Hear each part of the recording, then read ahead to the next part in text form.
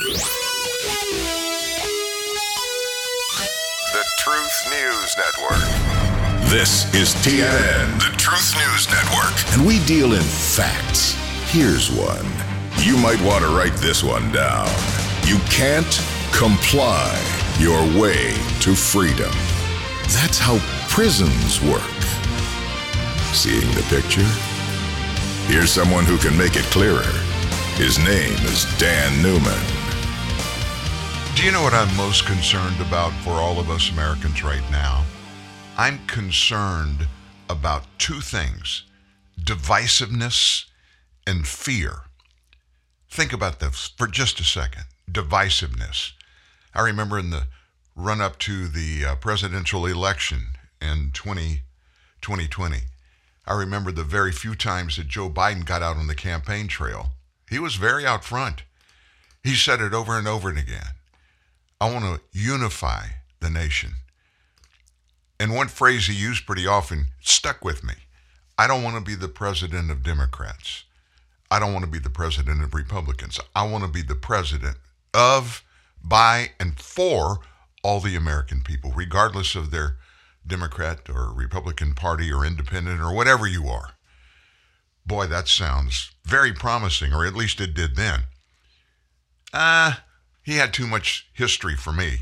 So I didn't support him, not because of what he just said, but because in all his years in leadership in the Democrat Party and 8 years as vice president, very little of what he actually did was actually unifying.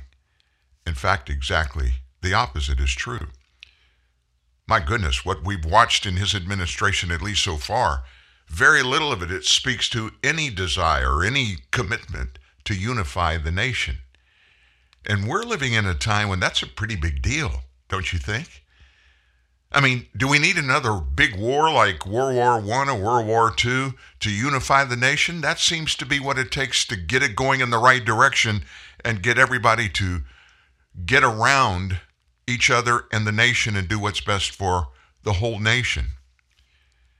I'll never forget, I hear the stories coming from my dad who served in the Navy in World War II in the Pacific. My wife's aunt, she actually left a little town in northwest Louisiana and went to Fort Worth. She went there because there was a plane factory and they needed people to work on those assembly lines. She wanted to, she went, she qualified, she got the gig. And she did it because everybody was pulling together against the two common foes this nation had. The Germans, the Nazi Germans in Europe, and then what happened to Pearl Harbor? That lit the fire in the Pacific. Half our warriors were fighting in Germany, the other half were fighting in the Pacific against Japan. There was a common cause there. I hope, and I pray every day, that we don't have to get in that situation for this nation to get it all together again. We don't need another 9/11. We don't need another war, a 10-year war, 15. We don't need any of that. We need the people to just finally decide, hey, if we're going to keep America, if we're going to keep the United States the number one nation on earth, best place to live on earth, we're going to have to stop all of this division and divisiveness. And then the other thing that comes to mind and really concerns me is fear. Just think about the stories that are coming out of Uvalde, Texas. There was a story out about one little girl that was shot, and then the shooter left the room for a second. She wasn't dead, but she lay there on the floor, and little girl laying next to her had been shot and killed, and she had blood all over her. So this girl got the friend's blood, the friend that was laying there dead, and put it all over her, laid back down. When the shooter came back in the room, he didn't notice that she was alive, and she's living today because of that. Can you imagine the fear? We're talking about fourth graders. Fourth graders, 6, 7, 8, 9. 9-year-old baby boys and girls. And this girl had the foresight to think on the spot of doing something like that. But what she did is amazing.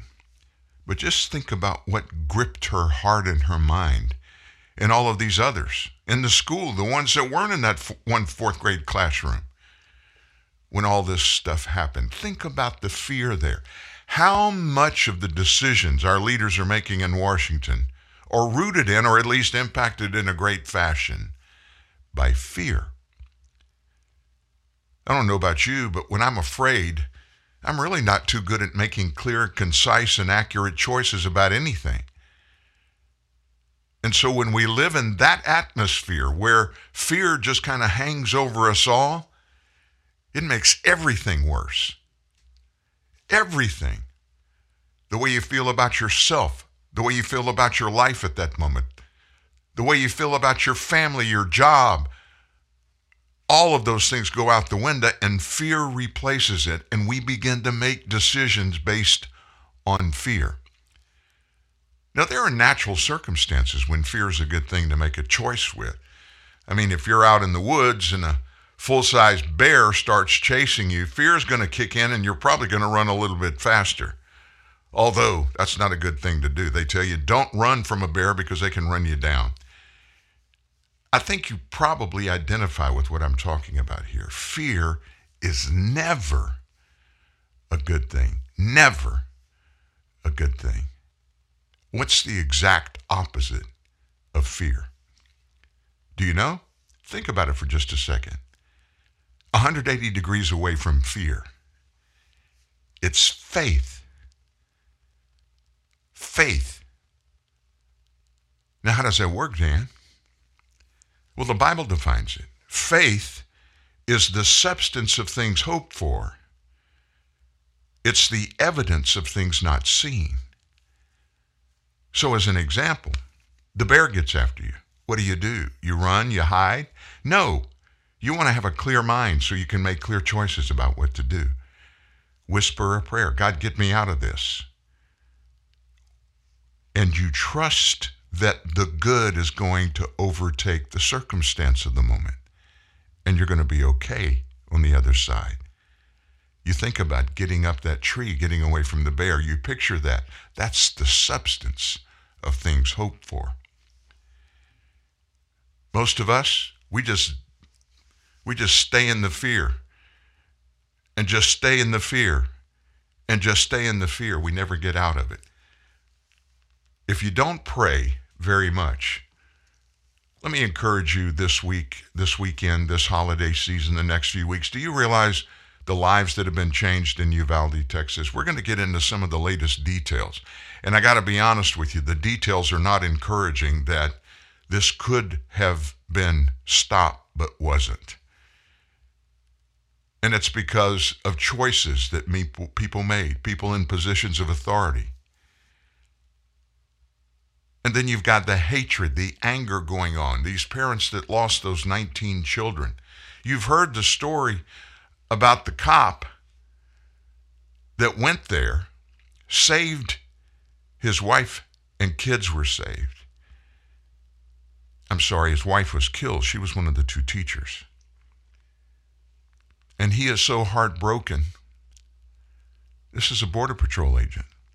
He was one of the ones that took the shooter down. And a few hours later, he had a heart attack and died. Those kids, 4 kids, are now orphans just in one day. Bam! Everybody's circumstances and position on earth in that family changed 180 degrees. No fault of their own. They didn't do anything wrong. You just never know. But if we can live a life of faith, instead of looking at everything, every bad thing that happens like the glass is half full, you get a lot better perspective rather than looking at the glass as always being empty. Half empty, half full. What's the difference? There isn't any. It's only in the perspective. Only in the perspective. In the midst of all this, let me tell you a quick story how this in our family was illustrated very demonstrably for all of us years ago. Our youngest daughter and her husband, Scott, Corey and Scott, they got married, wanted to wait 4 or 5 years before they had a baby. They get pregnant 4 years later. They're so excited. We're all so excited. We're a very close family, and all but our son and his wife live in our area. All 6 of our grandkids are here. So we're blessed in that. But they are so excited. They're pregnant. But all of a sudden during the pregnancy, they begin to notice some things that troubled them about motion of the baby and things like that. So they got their pediatrician, obstetrician to refer them to a specialist. The specialist runs some tests and finds out the baby has what's called Turner syndrome. It's a chromosomal disorder. Very few babies live that are diagnosed and have Turner's syndrome. And sure enough, at 21 weeks, the baby quit moving. The baby died. The doctor told Corey she had to wait till 27 weeks for them to take that baby. 6 weeks, she walked around 24 hours a day with her daughter in her womb, dead. She had the baby. You can imagine how our family felt. You can imagine how she and Scott felt, both great Christians, workers in the church, committed, good people, hardworking people. So I've told this part of this story before. Worst moment of my life is driving up to the cemetery, seeing that little white coffin holding my granddaughter, Emerson. We all pushed through it. Horrible time. The next week, we were going to a Arena Football League championship game, the Arena Bowl. It was being played in Phoenix. And so Marianne and I said, why don't we get Scott and Corey to go with us and just get them away from this? And we stayed at the Biltmore, one of Corey and my wife Marianne's favorite places on earth to stay. Stayed at the Biltmore. They have a great pool complex. There was a golf tournament, so Scott and I played in the golf tournament. The girls sat by the pool and relaxed. Little did we know, of course, we have to go to the Fashion Mall in Scottsdale every time we go there. So they decide we're going to head out to the Fashion Mall. We get there. Walking around the Fashion Mall, we run into my foster brother, Denny Duron, who is our pastor Shreveport Community Church. And he had just finished preaching a sermon on the fundamental life of trusting God, period, making a choice to trust God. And so one of the lines from one of the sermons in the series, I'll never forget it, sometimes bad things happen to good people. Corey and Scott were still going to a satellite church of ours, so they hadn't heard that part of the sermon. Then he pulled Scott to the side at the Fashion Mall and told Scott, if you and Corey will resist the temptation to shake your fist in God's face in anger, he'll pay you back. He'll pay you back. It was amazing to us when we got back home.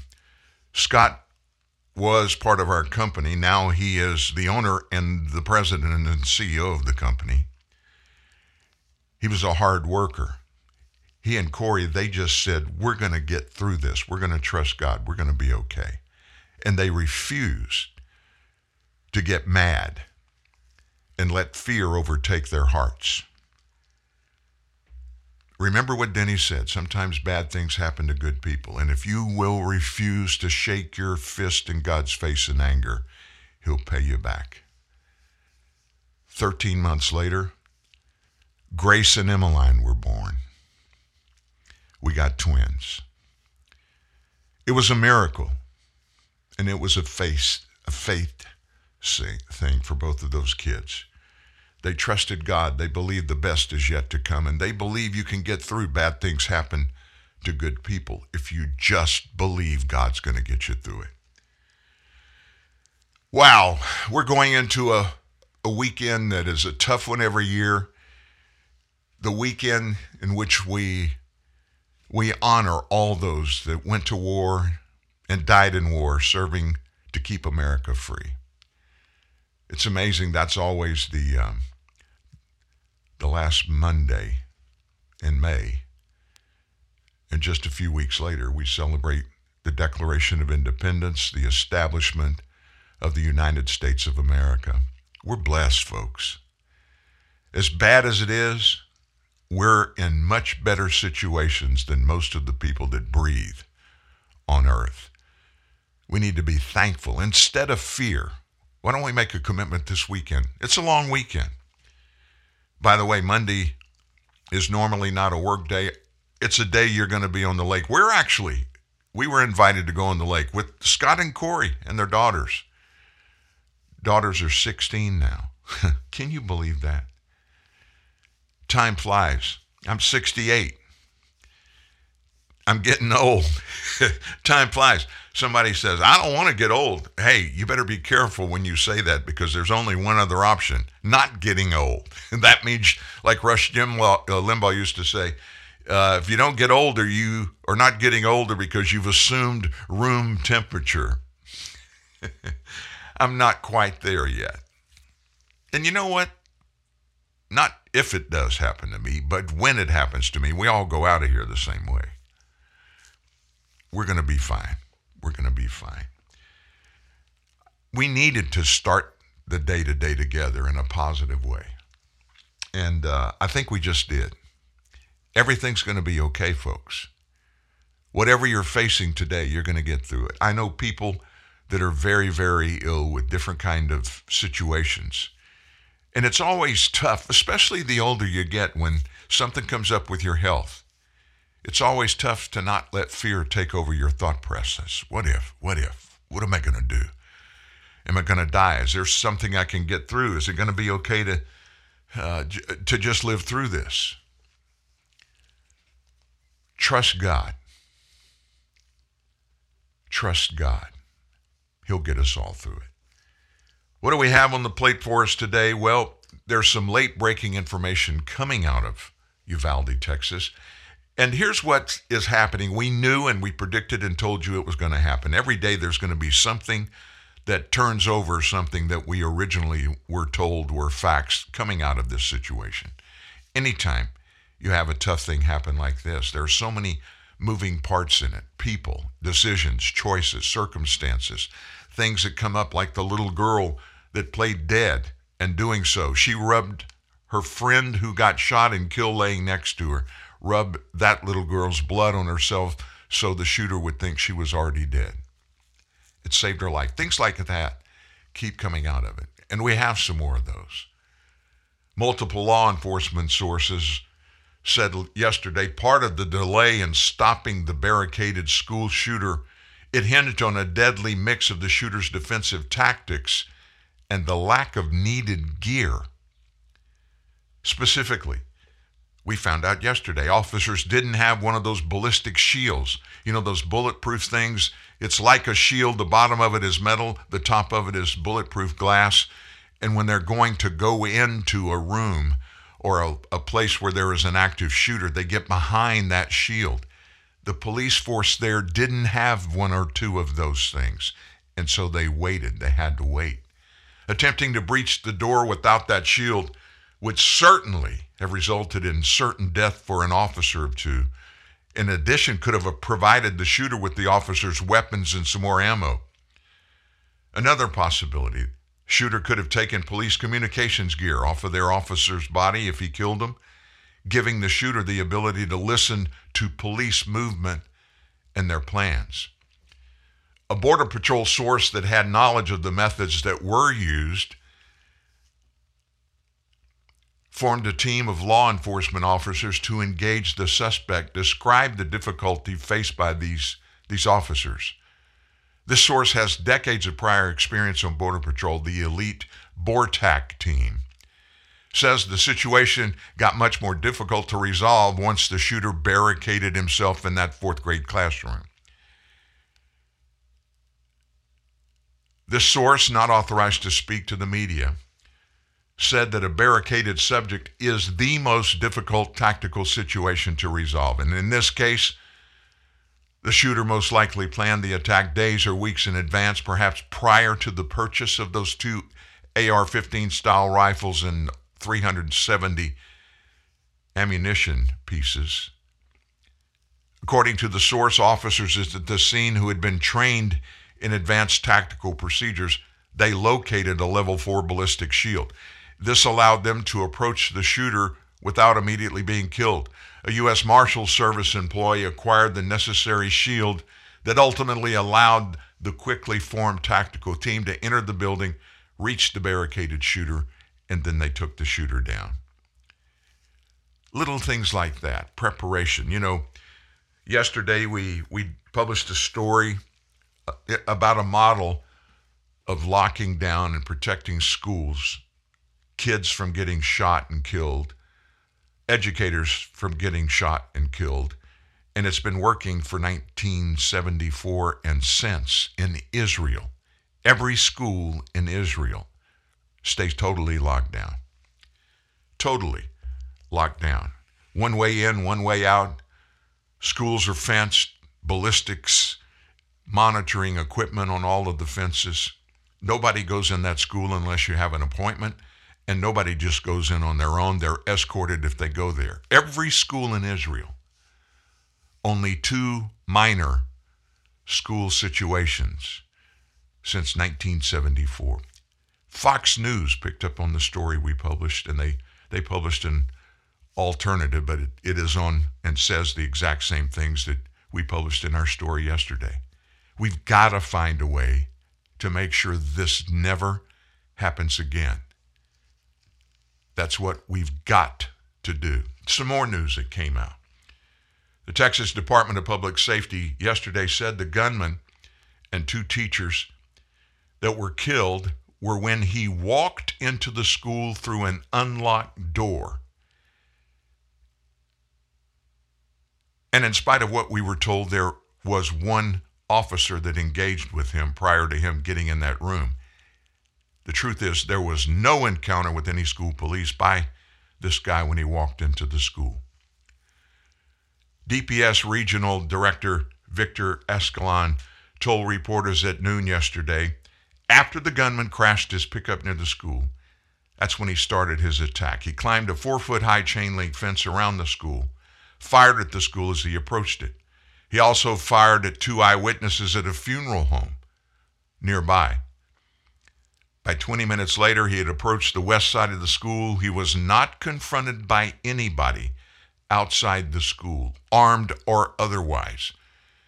Escalon added there was no school resource officer on campus that day, and that the first report came to police at exactly 11:30 in the morning. Though it's still uncertain, it appeared that a shooter had entered the building through an unlocked door. That was the report. He said that further investigation could reveal that the door was unlocked, and we found out last night it was unlocked. He added that local cops responded 16 minutes after the crash of the guy's truck at 11:44, entered the building, but retreated after an exchange of gunfire in which some of the officers were wounded. Law enforcement then waited outside the building for an hour, and that was to get that ballistic shield. The shooter was killed in an exchange of gunfire with a Border Patrol tactical officer who later rushed into the building. We're getting this, more and more and more news coming out. One Texas television station had this report just before we went live on the air this morning. It is the end of an extremely tough week for everybody, especially that community hit so hard by violence. Yeah, and this morning we're learning more about exactly what happened that day. Our Tiffany Liu joins us live from Uvalde. And Tiffany, we're seeing a lot of anger start to mount over the response, specifically by law enforcement. Yeah, absolutely. And we have a better timeline of what happened on Tuesday. They gave us that update yesterday, and we know that, knowing all these details, it almost makes it harder to process what happened. Now, officials say that the shooter actually started his rampage at his grandmother's house that morning. He shot her and stole her truck before crashing it just before 11:30. Then at that point, he fired at witnesses who saw him carrying a rifle and a bag of ammo. Authorities say he soon walked into Robb Elementary unobstructed and started firing. It only took police 4 minutes to arrive. They called for backup, and officials say they were taking gunfire. It wasn't until an hour into the incident that Border Patrol tactical team showed up and finally killed the shooter. We're going to get updates like this for days to come. It's kind of like an election return and the counting. We never get a final word within a short period of time. They've got to keep counting. We got to recount. We got to find this, got to find. there are so many moving parts and so many people involved in things like this school shooting that more and more information is going to come out every day. Some of it's good. One, for instance, an off-duty U.S. Customs and Border Patrol agent saved dozens of kids that were trapped inside the school Tuesday after his wife, a fourth grade teacher at the school, sent him a text that there was an active shooter. "Help," she wrote. "I love you." He was getting a haircut. Jacob Alvarado is his name. He was sitting in the chair getting a haircut when he got that text. He borrowed a shotgun from the barber who jumped in the car with him. They both headed to where his wife and his second grade daughter were hiding at the school. His little girl, 8 years old, was locked in a bathroom, and his wife was underneath a desk with her students in the classroom, second grade. While a Border Patrol elite tactical team was planning to take out the shooter, Alvarado coordinated with other officers to get as many kids out as he could. He started in the area where his wife had said their daughter was hiding, rescuing other children and teachers along the way. We're going to get more and more and more stories like that. Here's one that'll blow your mind. We're talking about a little sleepy town in southwest Texas. It's kind of right in the middle. San Antonio, you know where 35 goes north and south, runs through San Antonio all the way down to the border. It's kind of on the left side of that, about 60 miles. The public schools district is there, and that sleepy town is not a stranger to campus lockdowns. Listen to this. In October of 2021, Mayor Don McLaughlin reported the district had been forced into lockdowns 48 times during the first few months of that school year. Why? Human smuggler pursuits near the schools. At the time, the mayor joined with a commission of local government reps of Kinney and Uvalde counties, and they demanded action from the Texas Department of Emergency Management regarding the big and growing border crisis. The county and the city detailed the impact of the border crisis on local resources. One of the district's 7 schools became the scene of one of the worst mass casualty shootings in America on Tuesday. You understand, this Robb Elementary School shooting is one of the worst in history. Plantation, Florida, really, really bad. This one looks like it's going to be worse by the time it's all done. The shooter killed 19 students, 2 teachers. One thing after another. And then there's always behind the scenes stories like law enforcement, cops, the defund the police movement. All of that stuff plays into anything like this that happens, layer upon layer upon layer. It's never just flat clean, starting an incident like this or any other serious incident with a clean slate. You've got piles and piles of baggage on top of it that impact the outcome and every part of it that it happens, as it happens. Homeland Security Advisory Co-Counsel Chair, former police commissioner of Boston, Los Angeles, and New York. You've probably seen him on TV shows before. His name's Bill Bratton. He said that the total overall crime problem in the nation has been created by politicians. I know that doesn't surprise you. And the consequences of defunding police has been seen in serious crime rates in some cities and incidents like what happened there in Uvalde on Tuesday. He also said during the height of the defund insanity in this city, there was a push to take police out of the schools. I speak out frequently, he said, about the need for more, the stupidity of the defund the police movement that they quickly retreated from. We have about 100,000 fewer cops today than we had several years ago. Many departments did suffer defunding, like Los Angeles and New York. And we see the consequences of their defunding before they reversed it. The serious crime rates those cities are still experiencing today. And it's because of an attitude. When a big sector of the populace, they just go all the way in. Cops are bad. We want them gone. Let's take away their money.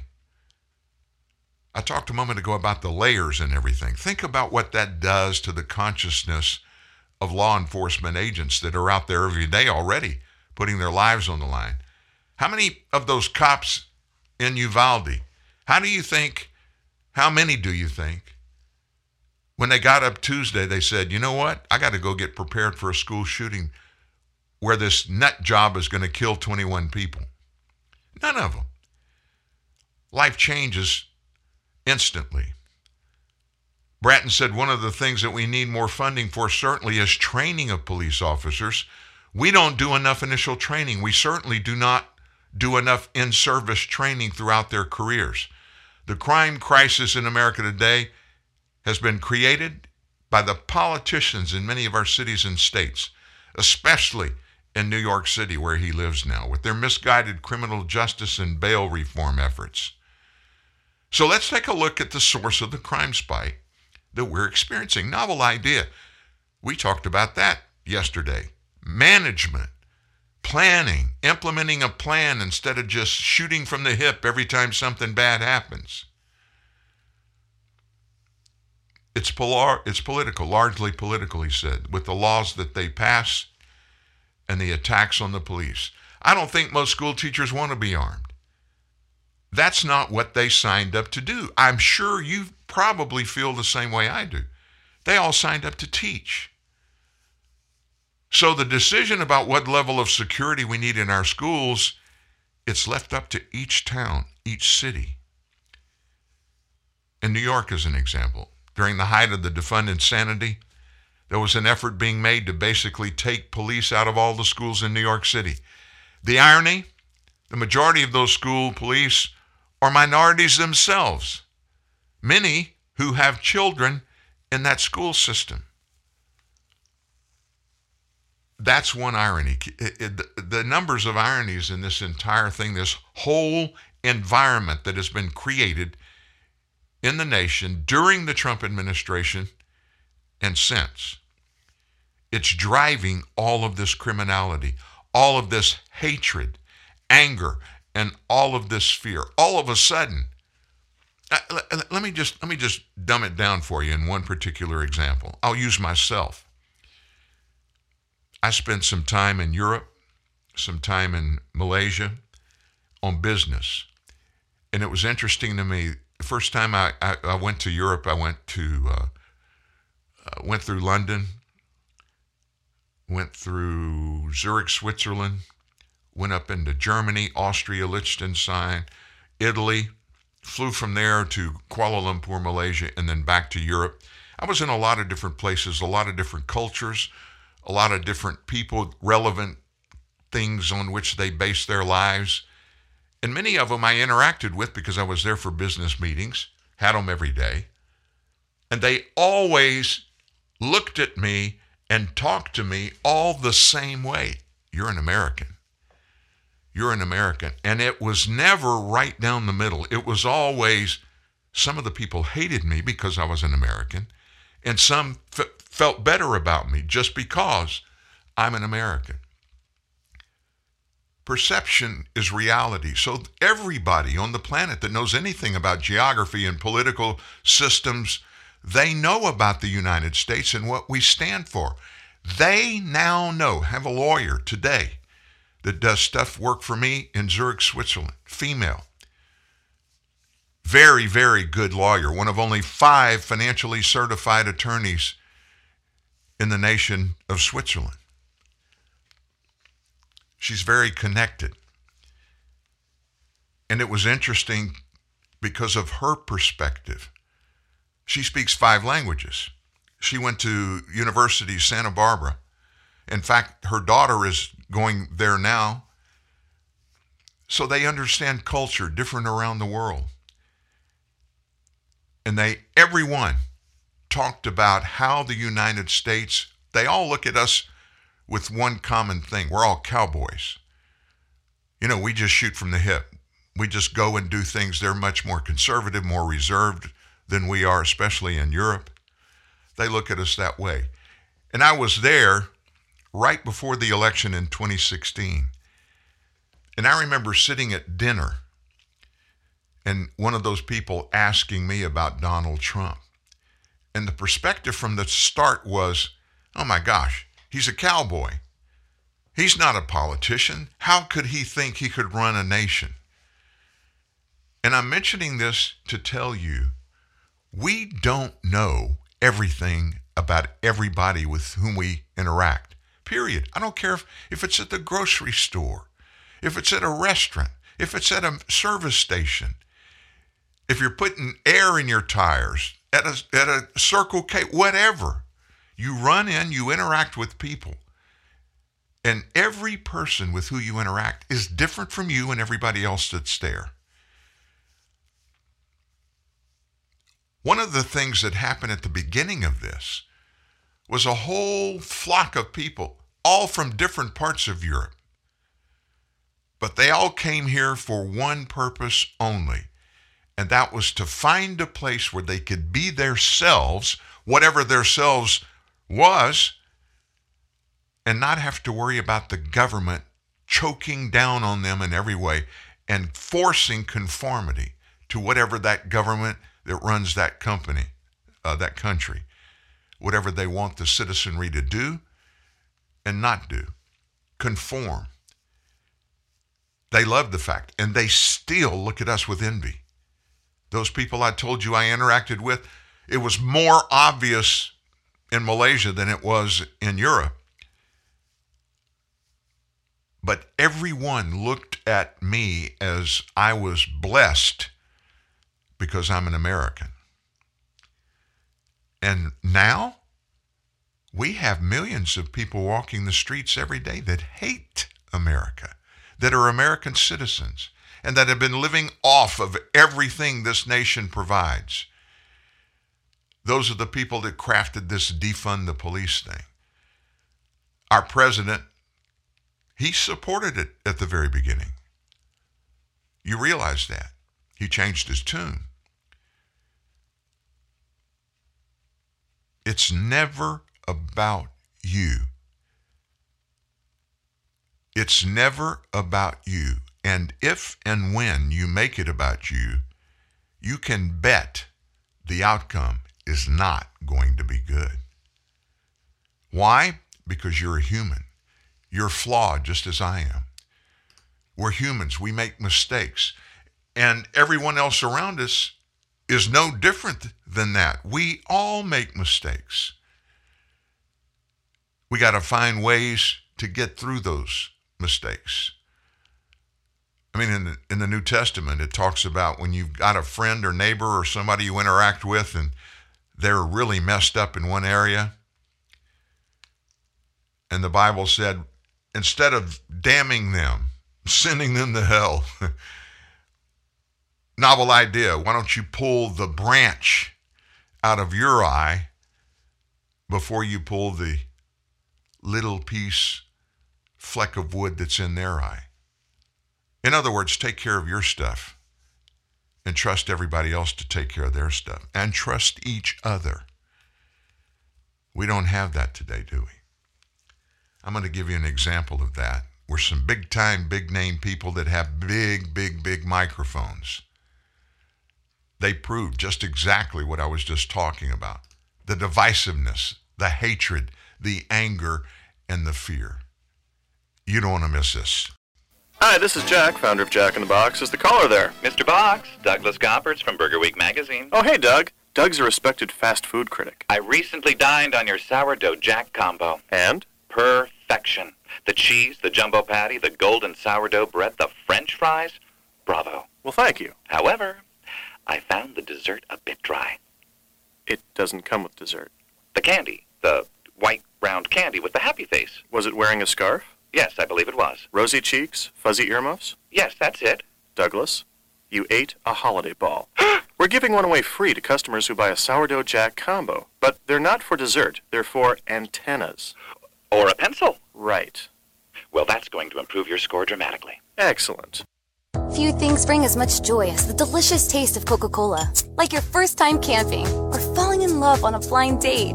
And now, our new Coke bottles are sip-sized and made from 100% recycled materials. So every bottle can live on to create more memories. That's endlessly refreshing. Coca-Cola. Bottles are made from 100% recycled materials excluding cap and label. Enjoy the great taste of Coca-Cola in a new sip-sized bottle that's made of 100% recycled materials. Genuine Ford Parts and Service presents A Word From Your Wallet. Are we at the gas station? Oh. Yeah, I know. I'm feeling these gas prices too. I'm the wallet down here. Head to a Ford dealership. Why? Proper vehicle maintenance. A new air filter can save 19 cents a gallon. Correct tire inflation up to 6 cents a gallon. Wow, that sure adds up. Fat wallets are very in right now. Right now, Motorcraft air filter replacement is just $19.95 or less. Replacing a dirty air filter can increase fuel economy by as much as 10%. Well, done. That was easy. Maybe you should listen to your wallet more often. Well, you're typically pretty quiet. Well, I didn't want to be a pain in the... Hurry in for the best deals we've had in years. Money-saving rebates on brakes, batteries, tires, and more. See your participating Ford dealer today. When a governor can tell a president, no rally in my state, it's time for some definitive truth. Here with the goods, again, Dan Newman. So the good we're going to return to right now is the likes of MSNBC and ABC. So in the aftermath of this horror in Uvalde, MSNBC and ABC's The View used that tragedy. Instead of the unity thing, they decided to tear into Republicans and propose drastic gun reform measures, some of which included outright removing guns from civilian hands. So talking with MSNBC's Chris Hayes, documentary director Michael Moore asked if anyone on the network, or any other network for that matter, would say it's time to repeal the Second Amendment.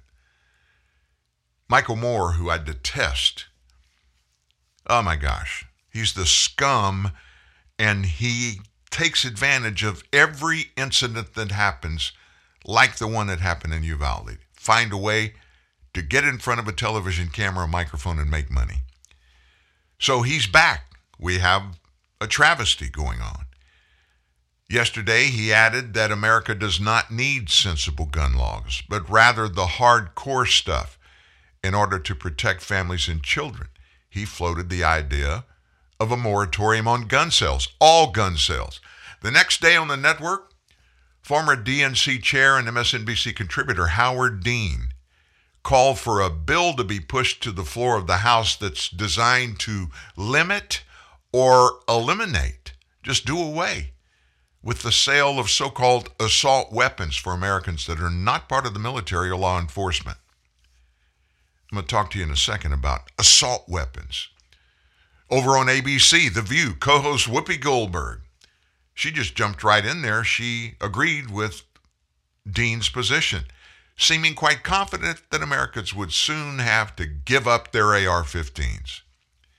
Okay, you can have your gun, she said, but you can't have your AR-15. If you're going to get all in my business, can and cannot do, neither can you. They're going to come for those AR-15s, and you better be ready to give them up because this is America. In the same segment, Whoopi got agitated, threatening physical violence if Republicans continued to express empathy for the victims of the Texas shooting. She said, I swear to God, if I see another Republican senator talk about their heart being broken, I'm going to go punch somebody, she said. And thoughts and prayers, Joe Behar chimed in. A number of other hosts and guests also expressed frustration with members of the GOP. You're the weakest, most feckless, pathetic liars to say we can't do something about these shootings.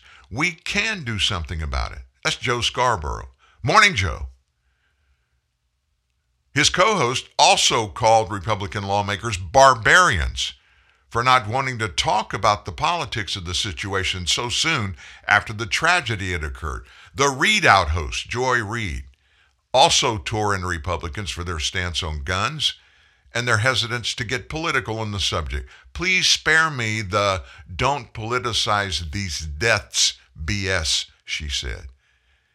And she added that Republicans and their two pet Democrats, a likely reference to Senators Joe Manchin and Kristen Sinema, will never reach a point where the rivers of blood will ever run deep enough to spark a change in policy position. Their tolerance for blood and the National Rifle Association's tolerance for slaughter are bottomless, she proclaimed. Now, just keep in mind who these people are that are mouthing all of that. Every one of them are very wealthy people. They have very highly visible positions in their jobs that they do. But what else? What else do they all have? They all have armed security. I don't think a single person that I mention their name, I don't think a single one of them drives a car to work. As an example, Fox News, their morning team, their nighttime team. Do you know what Fox News has always done? If those people, doesn't matter if you live in Manhattan, New Jersey, or out on Long Island, you've got a car that comes to get you every day at a specific time that chauffeurs you into Manhattan onto Avenue of Americas, which is where their headquarters are, and takes you in. They don't drive you up to the front door. They go down under the building, up into a garage, a secure garage, where you get out and do your show. Most of these people, when they go out around town, they're specifically going somewhere for something, and most of the time they have chauffeur-driven vehicles that take them to these things. How in that environment can they even come close to relating to the rest of us that we, if you've been to Manhattan, if you've rented a car when you fly into either JFK or the other one, try to find a parking place in Manhattan. I mean, they're there, but it's impossible to find in a decent period of time close enough to where you got to go. That's why everybody takes a car. I used to do a taxi. I did the taxi thing, and I love staying in downtown Manhattan. I hadn't been in a while, and I'm not sure I'm going to go back for a while because of everything that's happening there. But I love the city. I love it around, I guess, 42nd, 43rd, 44th. I just really love it. First couple of times I went years ago, rented a car. Never do that again. I actually have a car service that I can call and set it up, and when I land, they're there to pick me up. One of those, I got the signs at the bottom of the elevator. One of those kind of things. It's a plain car. It's not a fancy limo, and a driver, and they'll take you where you want to go. You can set it up to have them at your whim all day long, specific times or all day long. Like if you go somewhere for a meeting, they take me and drop me off where I need to go, and they go somewhere, and then when I finish with what I'm doing, I just give them a call and they're back in just moments to pick me up. These people live in that life 24/7. And they're out there pontificating about everyday people that don't make the kind of money that they do and don't have access to the kind of frills that they do. These people take what they have for granted. And because they're safe, they just assume we all ought to be happy with our circumstances and not worry about it. Tell that to the moms of those people, those 19 babies that got killed this past weekend. Our forefathers gave an explanation for the construction of the Second Amendment. It wasn't to put arms in the hands of people to fight against other people or foreign invaders. At the bottom of that whole thing was we would never have to worry about our government keeping us from having protection so we can protect ourselves, our families, and everything we have from our government. Our government will never come after us, and if they ever did, they would face armed resistance. That's what it's all about. And by the way, these people are screaming like Whoopi Goldberg, let's do away with the Second Amendment. Let's do away with it. There's a process to do that. We can do that. What they don't say, they don't want to talk about the process to do it the right way, the legal way, the only way that would be acceptable. And that is to go through the constitutional process that's set up to do an amendment. And there are 26 amendments, so it's been done 26 times. But here's why they resist going and doing it the right way. The people will win. And the people in the nation as a whole are not going to let the government control anybody's ability to own legally a gun and protect themselves and their families. It's not going to happen. But see, they can scream and holler about it knowing it's not going to happen. But what it does, it amps up the fear and the anger and the hatred and the divisiveness. They all live off of that. Every one of them I just quoted live off that. Joy Reid, Joe Scarborough, Morning Joe, his co-host Mika, Whoopi Goldberg.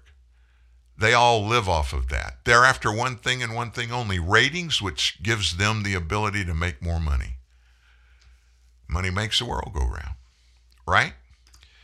During the break, I scanned to see if there's any other big news that popped up this morning. There's news, but not anything that is really dramatic at this particular time. But there's still a bunch of stuff out there that we need to know about. We have an economy that's in deep trouble right now. Our nation is really in trouble. Our leadership is in trouble. Our businesses are in trouble. And one piece of it that really shocks me is we actually are facing a monstrous food shortage here in the United States. Think about that. I don't remember in my lifetime where we've ever had a food shortage. Yeah, some specific items because of something weird and different that happens on a one-off basis. Yeah, I'll get that. But no, I'm talking about not being able to get the basics that we take for granted and have for our entire lifetimes regarding food. Here's the details.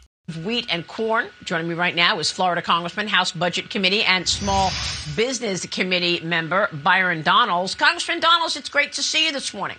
Thanks very much for being here. We've been covering the World Economic Forum all morning and all week. And one of the topics is the potential food crisis looming, dominating the conversations there. There's also talk of a possible sugar shortage. I mean, look, you thought it couldn't get any worse. First, we've got 40-year highs in inflation of everything we buy every day. Then we've got an inability to feed our babies with the baby formula shortage. Now we're talking about the potential for a famine. Yeah, this is not good news, Maria, at all, across, not just in America, but across the globe. One of the things that we've always been concerned with respect to the Russian invasion into Ukraine is what's going to happen with fertilizer stock for farming across the globe. We kind of knew this was going to be an impact. Some of the early data was suggesting it was going to be an impact.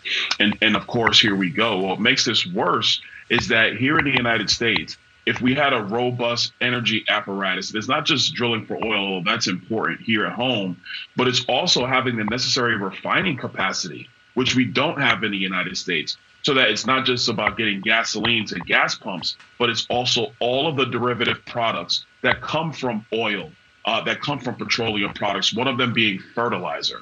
And so because you're going to have a fertilizer shortage, in a lot of respects, it is going to lead to some food shortages. So it's going to need a lot of people, basically changing policy and changing their ideas of how they feel about oil and natural gas to try to get us through this current crisis.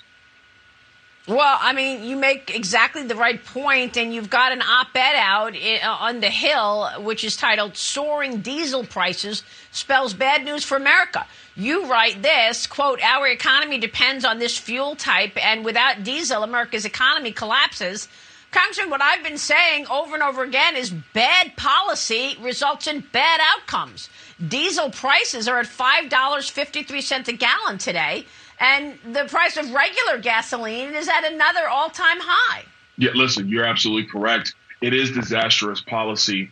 One of the things that a lot of people don't understand is that it's hard to get some of these petroleum products to the refineries in order to create the necessary conditions to have diesel prices be stable or even fall. So we can't even refine it in the United States the way we could maybe a decade ago, 15 years ago. That's number one. That's really because of bad economic and energy policy from Democrats, specifically in blue states, because their state departments of environmental protection have stopped refineries from being able to be maintained altogether. And so what happens is these refineries aren't there. The other thing we have is, like I said, there's so much more demand for petroleum derivatives. Whether you're talking about contact lenses, wireless earbuds, cell phones, TVs, clothes, any product you want to talk about, there's a derivative of oil in that. So the demand for petroleum products is massively increased. Our refining capacity in the United States is actually down from where it used to be. This is faulty leadership that's been happening for quite a long time. It started in the Obama administration, and we have to get serious about refining capacity in the United States. Isn't it interesting that when bad things happen on a national basis, other than the emergency things like a shooting or something like that, we as citizens, we don't know of anything about it in advance. Leadership, especially the leadership in Washington now in both parties, they want to keep everything close to the chest. They don't want anybody out there to know until and unless it becomes an emergency. Why is that? No planning, no leadership. Wait for something bad to happen and just react. Don't plan ahead. Don't do it and set up a way to try to prevent it from happening. We're talking about food, and we're talking about petroleum byproducts, that things we take for granted. Did you know contact lenses have petroleum-based materials in them? I never knew that. And probably pretty much everything you look at has either in the manufacturing process or an element in that particular thing is based on fossil fuel. Oh my gosh, that evil stuff that Joe swore to the world he was going to get rid of, totally get rid of it. He was going to make everybody turn to electric, do away with it. Electric, solar, and wind, that's the way we're going. They won't talk about going to the most efficient one, which is nuclear energy. Go to Europe. I talked to you about Europe a little bit ago. Go to Europe. The huge section of Europe that has turned to nuclear energy, their costs are way low. The efficiency is way, way up there. And they've not had any nuclear incidents. That's what people in government use to scare people to death. Oh, we can't do that. You get radioactive fallout and it contaminates everything. They don't want us to know unless and until it becomes a huge crisis. Why is that? They can keep everything political. And as long as you're in politics and you got good news, whether it's true or not is immaterial. If people believe what you tell them, that's all that matters. And most of them are experts at doing that. Something just popped up just a few minutes ago. I got this at, let's see, 9:58. It's 9:58. And I got it at 9:34. Texas Republican Tony Gonzalez has said Salvador Ramos, the shooter, was arrested 4 years ago after a minor. Why was he arrested? He told police he was going to shoot up a school once he turned 18. This wasn't hearsay. Gonzalez said, I got this last night. The shooter was arrested 4 years ago, for having this plan, for basically saying, you know, when I'm a senior in 2022, I'm going to shoot up a school. Obviously, something fell through the cracks. We need to shake out all the facts. We need to figure out what happened, where the holes are, and we need to make sure it doesn't happen again. But if law enforcement identified him 4 years ago as a possible threat, we got to figure out why he wasn't removed from that school environment. And Gonzalez later added, I'm under the impression that him and one other person were having a conversation, plotting this all, and they knew they were going to do it. Governor Abbott, he hadn't yet commented on the juvenile arrest claims, but he's going to give a press briefing today. In fact, it's set to happen right when we go off the show live. The teenager legally purchased those two guns he used within just days of turning 18 last week. He had a difficult relationship with his mother, Adriana, obviously with his grandmother because he shot her, and he was living with his grandparents. Tuesday morning, he launched that attack. First shot his grandma Celia in the face. She survived. She's recovering, but she can't speak yet. Ramos fled in a stolen truck with his 2 guns and hundreds of rounds of ammo, and that's what started this. Somebody that knows a little bit about this and has been through it personally is that father, Parkland. Parkland shooting victim's father. You've seen him quite a bit on the news around the nation. Andrew Pollock is his name. His daughter, Meadow, was killed when that Plantation, Florida gunman opened fire at her school in 2018, Valentine's Day. He talked about a school shooting in Santa Fe, Texas in 2018 that left 10 dead, and he reiterated that more could be done. Listen to what he suggested. This is a guy that has waded into the middle of this, and he's made it his life's job, is to get rid of these mass school shootings. And you're going to be interested what his plans and his recommendations are. They've not changed. I'm going to quote him. They didn't learn anything from what happened in Texas at that Santa Fe, Texas school shooting. They didn't learn anything from what happened in Parkland at that shooting. They didn't learn anything from what happened at Sandy Hook.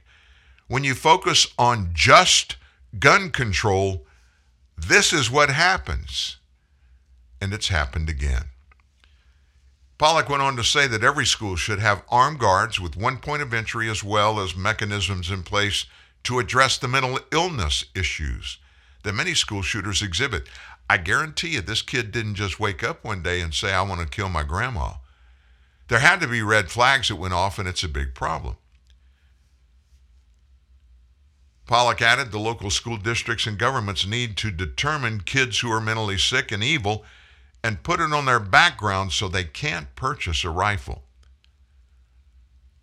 A couple of other media outlets reported the shooter who killed 19 displayed many signs of mental instability, including slashing his own face with a knife, getting into fistfights at school, fighting with his mother to the point where the cops were called, and posting pictures of guns online.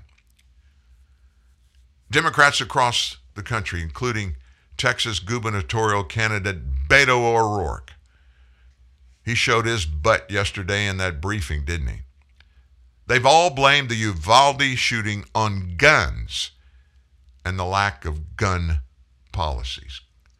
After all, guns are the evil ones. They fire themselves. Yeah, you got a gun out there, it's evil. It's going to take somebody out on its own. You don't have to do anything. You watch it on the ground, boom, it's going to kill somebody. There are gun laws in place, Pollock said. There's so many gun laws in place.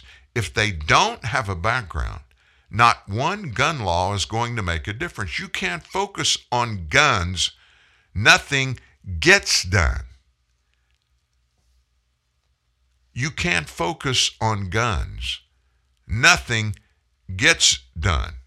And of course, the left are the first to go, yeah, but if we take all the guns away, nobody can kill anybody. I would love to sit and watch. I mean, get a bag of popcorn and a Coke and sit somewhere and watch them start confiscating all the guns in America.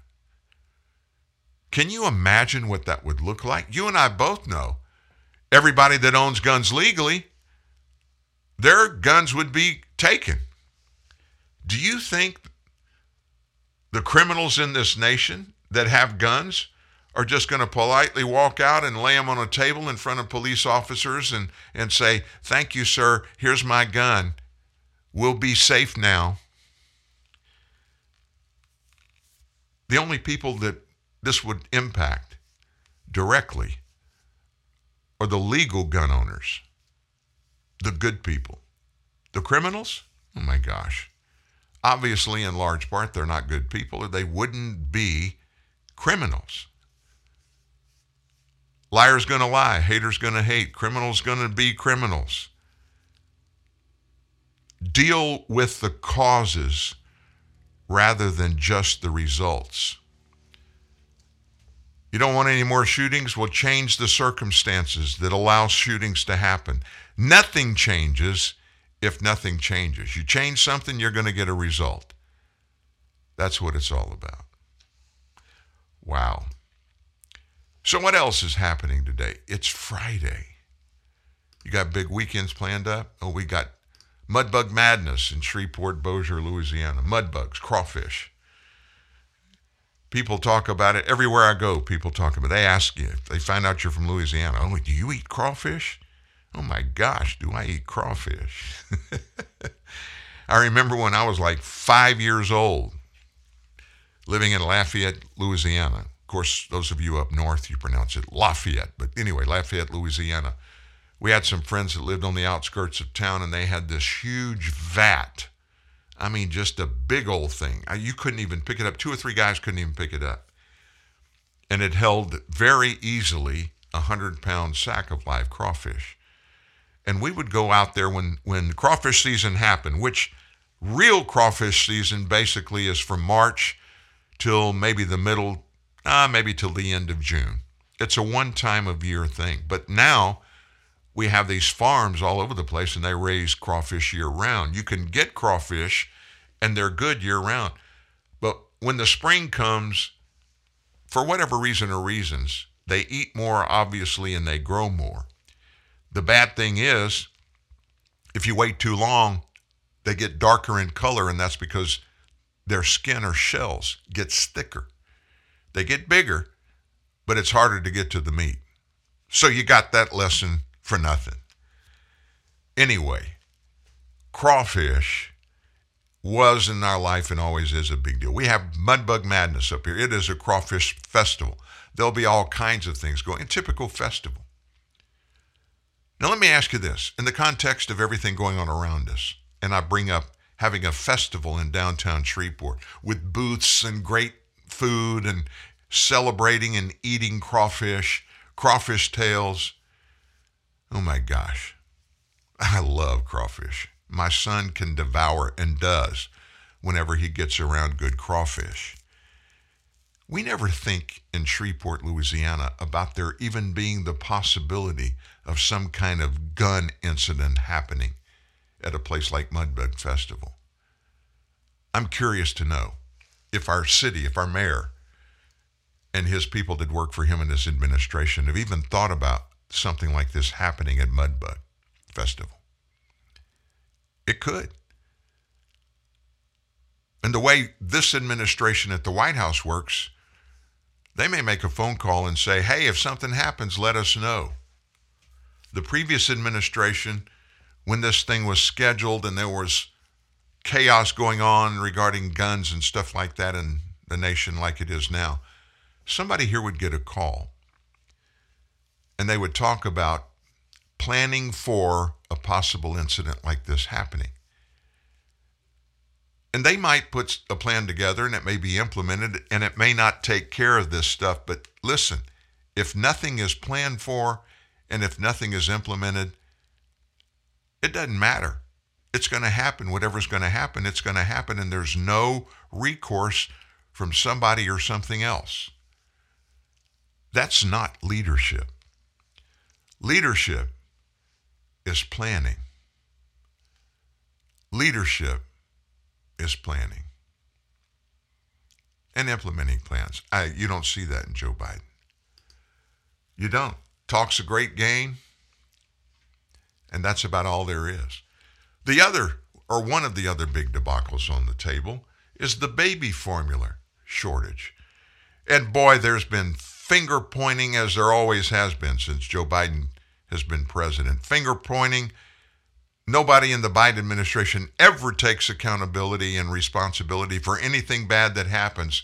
And when anything good happens, even if it's just a little uptick in the economy, the gross domestic product, even though Joe Biden may have had nothing to do with it, he, of course, will always claim that it was his policies.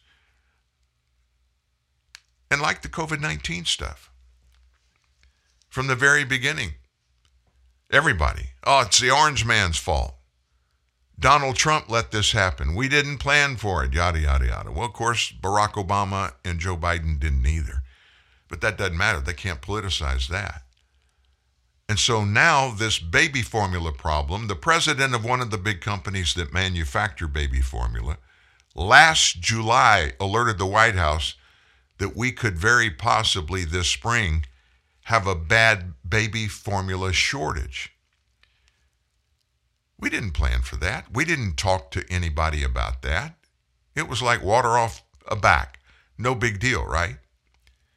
FDA Commissioner Robert Califf said our severe nationwide shortage of this formula is expected to be eased within 2 weeks.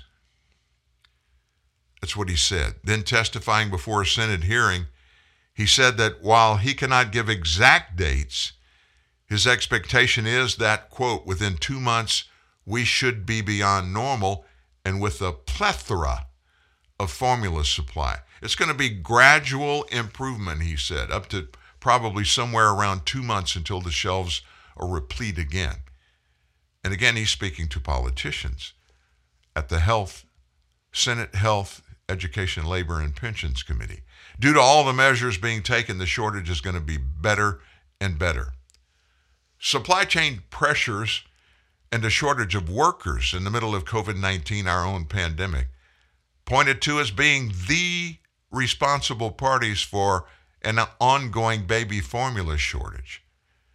But the supply became even more scarce after Abbott Nutrition in February recalled multiple baby formula products, including some Similac products, after 4 infants fell sick.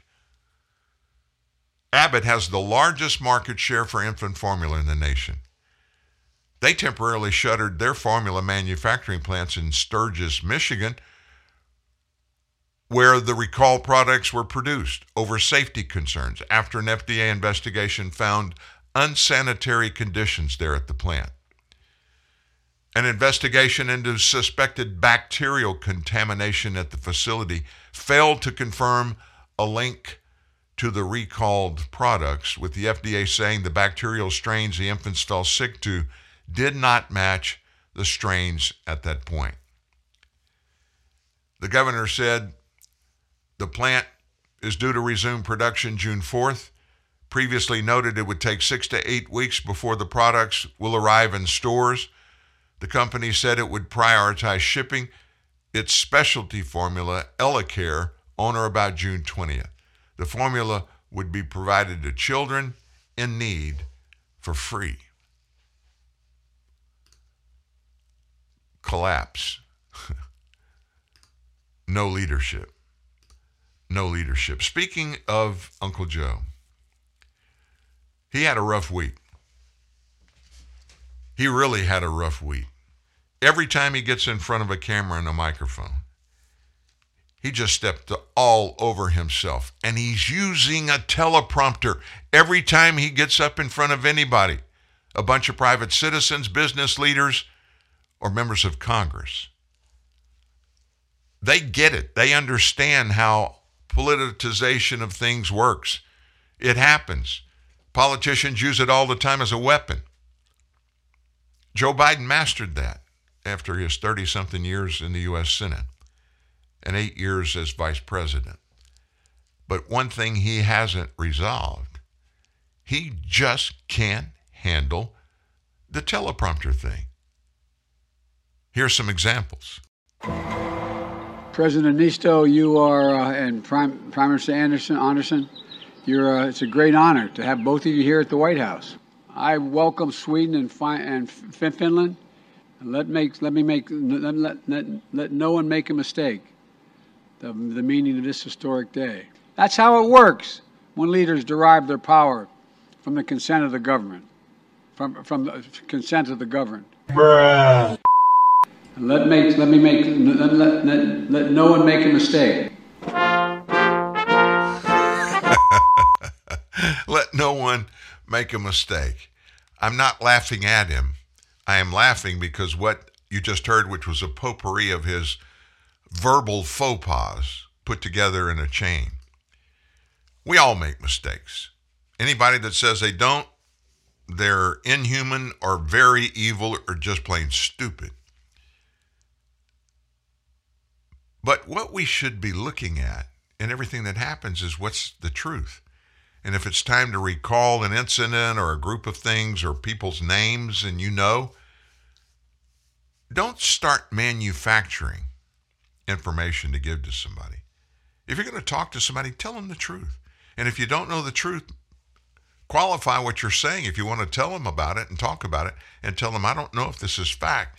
Don't talk every time you speak and you're telling people about something. You need to stop and think before you adopt the basic untold thing. Just shut up and listen to me. What I tell you is factual. That pretty much is the underlining purpose for what we often say or tell other people about. And it shouldn't be. Two things. It shouldn't be about us, whatever that turns out to be. And it shouldn't be couching the truth to make you look better or bigger or more important than you are.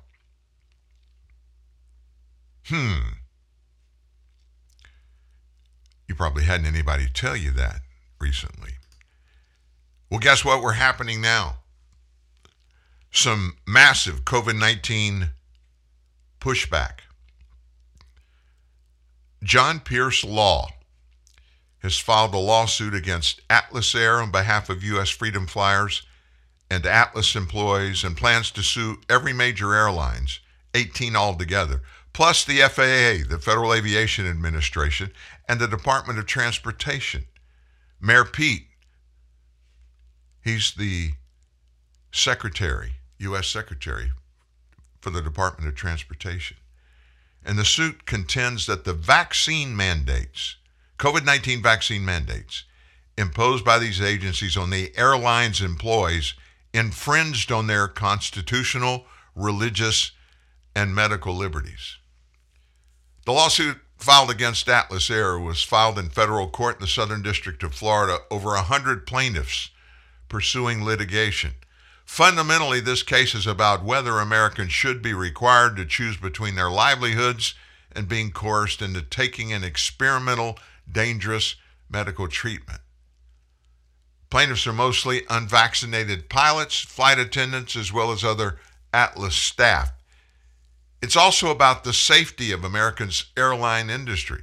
Should pilots, under federal regulation, required to be among the healthiest workers in the U.S., who have taken an experimental vaccine, the test is now to show potentially deadly long-term side effects, be allowed to fly massive aircraft in our skies. While those who have smartly refrained from such a course be forced out of their jobs, Atlas Air is one of the industry's largest cargo carrier companies and the world's largest operator of the Boeing 747 aircraft. Atlas Air is one of the industry's largest cargo carrier companies and the world's largest operator of the Boeing 747. This farm, these documents, were founded by attorney John Pierce, who founded the National Constitutional Law Union.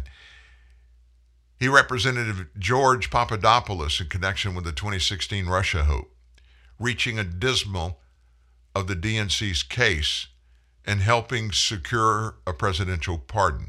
He's also currently representing defendants being charged in connection to the January 6 Capitol riots. So, the complaint has been filed. We're in the process of serving everyone. We'll likely be looking for some kind of injunctive relief here soon to make sure that all COVID-related mandates stop immediately. And then we'll proceed with litigation, motion, practice, and discovery, and then onward to the trial eventually. Pierce is his name. He plans to file another lawsuit against United Airlines. We'll be hitting basically all of them in sequence. Then we'll be going after the FAA as well. We're going to get these vaccine mandates type of rules and COVID restrictions ruled unconstitutional. And we're going to get findings that was discrimination under Title VII. We're going to get punitive damages for intentional influence of emotional distress and things like that. It's going to require a big fix ultimately, and that's probably going to require legislation and kind of getting all the stakeholders at the table. But their first step is going to be in this plan: civil disobedience and suing, suing.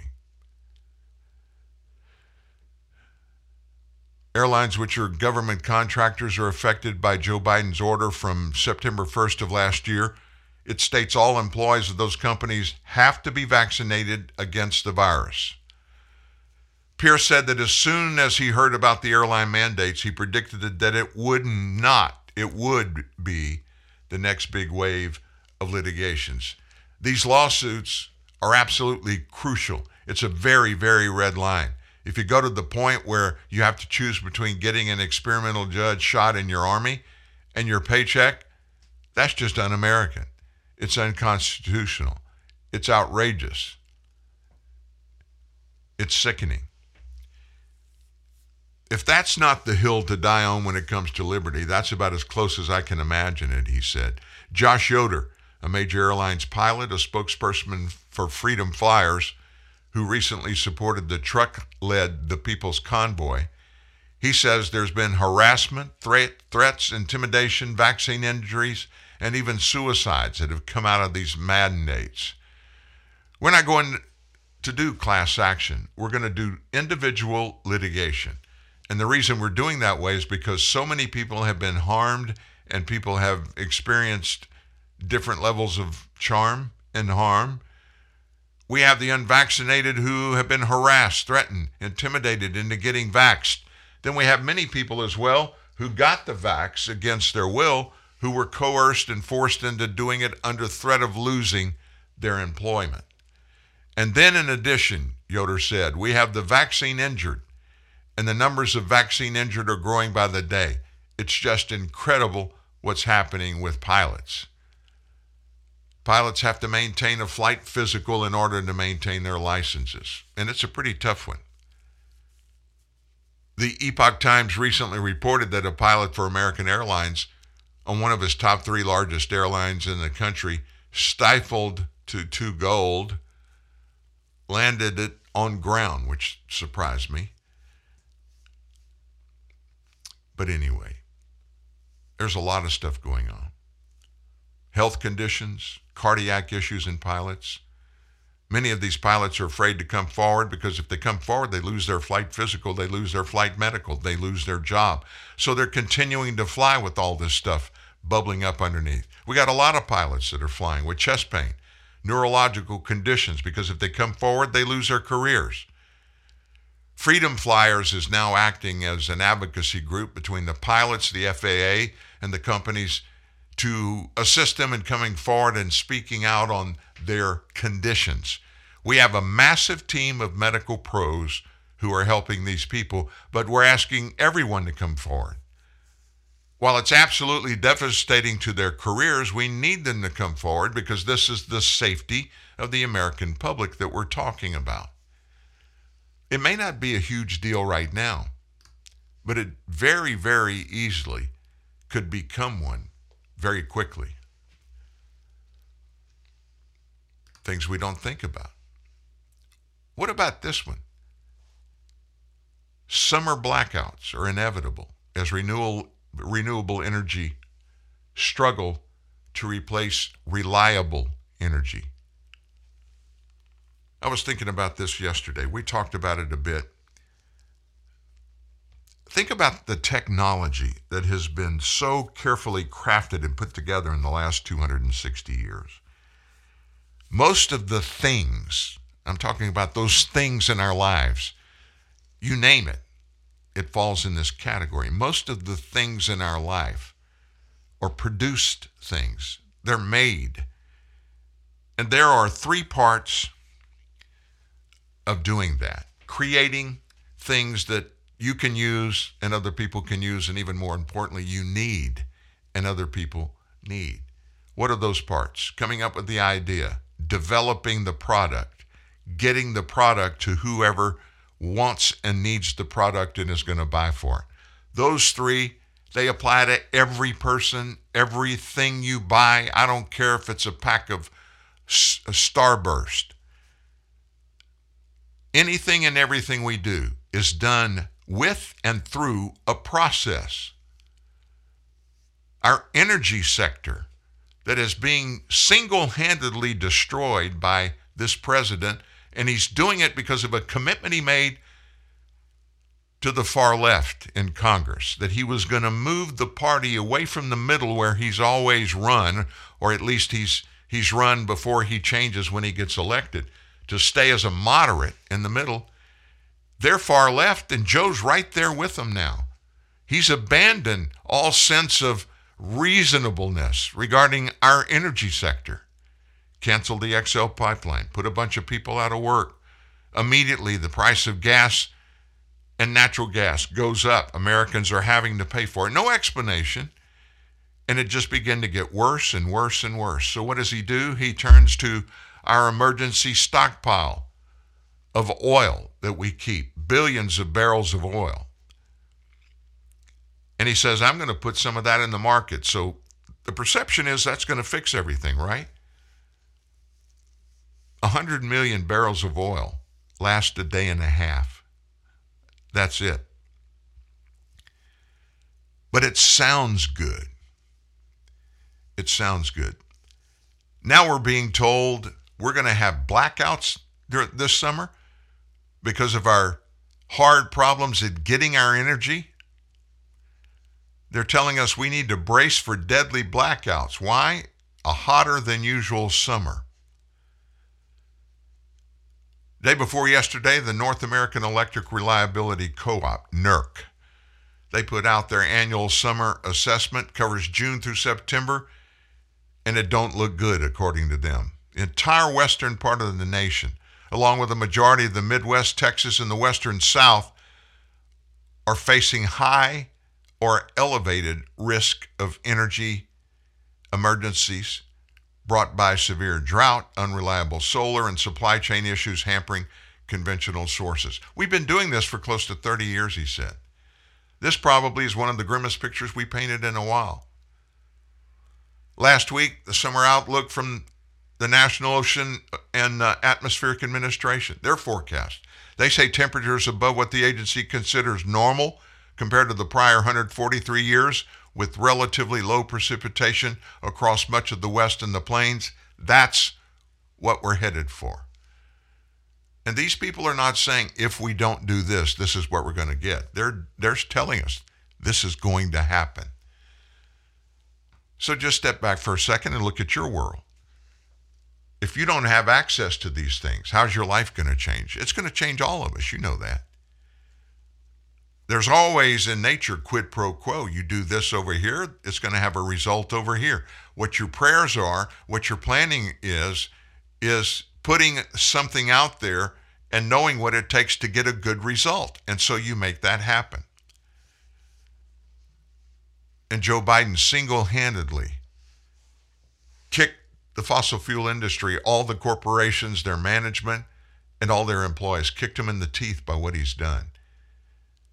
And he calls it a necessary transition away from fossil fuel to green energy, renewables.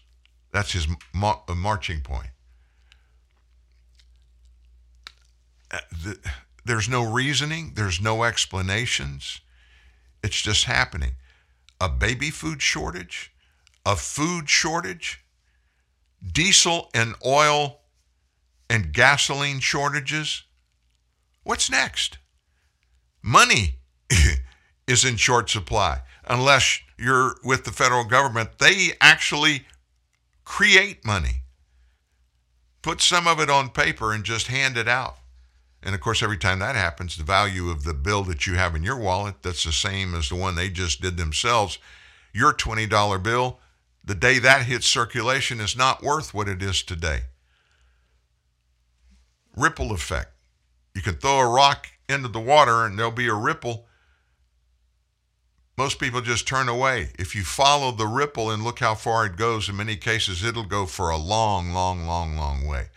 That's what comes from the decisions we make in our lives. Pretty much all the time. Our economy is not good. It's getting worse. This president won't talk about it. When he does, he talks about it in a world of fluff, in a world of, I'm going to tell people this is factual and this is what's going to happen, but they already know it's not factual, and what he's saying is going to happen. There's no way it can happen. But it's happening, folks. How bad is it? New numbers out this morning. What are the numbers that we're facing? So, even the CBO Congressional Budget Office, no friend of supply-siders, even they acknowledge that the Donald Trump corporate tax cuts worked. CBO notes that any improvement in Medicare's fiscal situation is the result of higher payroll taxes following passage of the Trump tax cuts. And in fact, in the latest CBO report, they incorporated the huge surge in tax revenue, which, by the way, accounted for $800 billion, or nearly half of the $1.8 trillion improvement in the FY22 budget gap. The rest of it comes from expiring COVID emergency spending. Now, you can bet that those Trump tax cuts contributed a big chunk to all of that revenue pickup, and also to what limited overall prosperity we actually have today. The CBO, by the way, also tipped their hat to two other supply-side criticisms of Bidenomics. One is that all those government checks from the March 2021 so-called emergency spending plan, all those checks boosted demand and contributed to the high rate of inflation. Plus, those very same government checks, according to the CBO, and I'll quote, might also have slowed the recovery of labor force participation in 2021, end quote. Indeed. In other words, as the Democrats ended workfare and they paid people not to work with massive assistance payments of all kinds, that postponed job recovery and increased inflation. In other words, big government socialism didn't work. We're delighted to have the CBO on board. That makes almost no one left who approves of Biden's radical, progressive, woke economics. But that's about as much cheering of this CBO report that I could muster, because based on current law, we still have multi-trillion-dollar deficits as far as the eye can see over the next decade. By 2027, the deficit's back to $1.4 trillion. By 2032, it's $2.2 trillion.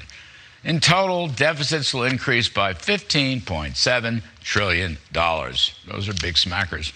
As usual, the villain in the deficit story, federal overspending.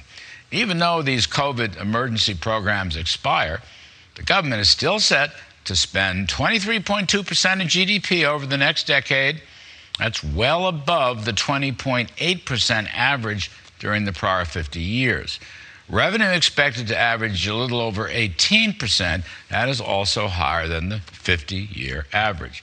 So as a result of all this, federal debt held by the public is projected to rise to 109.6% of GDP, or a cool $40.2 trillion. Gross federal debt, all of it, which includes internal government transfers. Anyway, that comes to $45.3 trillion. Those are very big numbers. They are very bad numbers. And then, most disappointing, with all of this spending, the CBO, like most of the economics profession, still doesn't believe the American economy can grow. The 10-year average growth rate runs only a tad better than 1.5% per year. That's it, 1.5%. I ask you, is that really the best this country can do? I know the CBO is underestimating inflation. I know they're underestimating interest rates, but it's that growth number that sticks in my craw. Remember, roughly from the end of World War II all through the year 2000, over 50 years, average growth in the U.S. after inflation came to about 3.5% per year. That's right, 3.5% per year. Now just think how many tens of trillions of dollars of revenue that would add to slashing deficits and debt. Think about how many more people would be working and earning and paying taxes, especially at lower tax rates. This CBO report, just like all the ones before it, screams for the Laffer curve. Slash marginal tax rates, build new incentives for economic growth, higher living standards for working folks, greater job opportunities for minorities, plenty of resources for new technologies to make all forms of power and energy cleaner and more efficient, and still plenty of money left over to bolster America's national security. Growth solves so many problems, and yet the bulk of the economics profession is still satisfied, year in and year out, to post long-term trends of so-called secular stagnation of 1.5% per year. You know what? It's a scandal. It's an absolute scandal. And that's why it's time to develop a balanced budget plan that will make America growthier and greater. Tax cuts, deregulation, spending restraint, energy independence, price stability, and king dollar. Get away from big government socialism. Get away from woke progressivism. Get away from this new road to serfdom and get us back to America first. The cavalry's coming. Now, all of those numbers you just heard from Kudlow on Fox Business, he is an economist. He watches everything. He's not a conservative. He's not a leftist. He's a moderate. He's right in the middle, and he deals with facts, numbers and facts. We're so caught up in a political perspective about everything. Any conversation we have, we've got to go to politics, how that impacts, what are the opinions, what's real, what's lie, what's the truth of it all. We can understand our economy by understanding one principle. There are only two ways to get to any kind of bottom line. I'm talking about making money or losing money. Best case scenario in a country is you want to break even, which means all the money that comes in, you do all of the things with that money that you need to do with that money, taking care of people, doing your armed forces, paying for the government itself, all of those things. You do that, and at the end of it, you don't want to have spent more than the money that came in the form of tax revenue from the people. Best case scenario is you want to have a balance left over at the end of each year. That's not the way our government leaders look at it. They don't even care about how much money comes in income. Our tax revenue is still going up. Why is that? People are paying more money to people. There are more taxes to people. And that tax money goes to the government. Instead of looking at what to do with that excess money, our government leaders think, hey, we got more money to spend. And by the way, when we run out of that, we're just going to go downstairs to the printing press and print up a bunch of more money so we'll have more money. That's the mentality here. We're going to take a break. When we come back, don't miss this. When we come back, you're going to hear about something specific happening today that's happening every day, and it cost us millions of dollars. And we don't have to be spending one dime of it. You know why we are? Politics. Oh, it has to do with the policy. You know, those things that are the purposes for what we do in every way, including our money. And somebody sets those policies. And this particular one, it was set and implemented by Joe Biden. You're fighting back the tidal wave of deceit, lies, spin, and ignorance with TNN, the Truth News Network.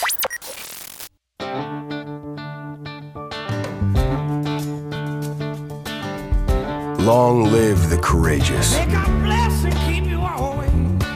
the tenacious, the ones who push forward and give back.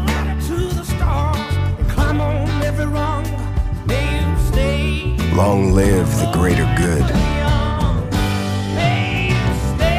The helping hand. Those who fall and get back up. And long live the truck with the strength to overcome.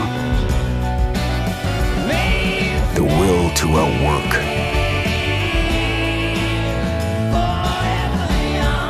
And the commitment to outlast them all.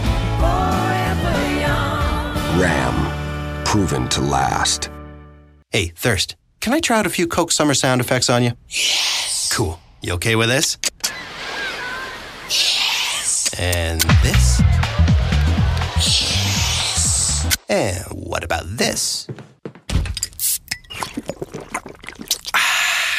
Yes. Ha! Gotcha there, Thirst. That wasn't sound effects. That was a Coke. I'm no longer thirsty. You're so out of here. Coca-Cola. Open happiness.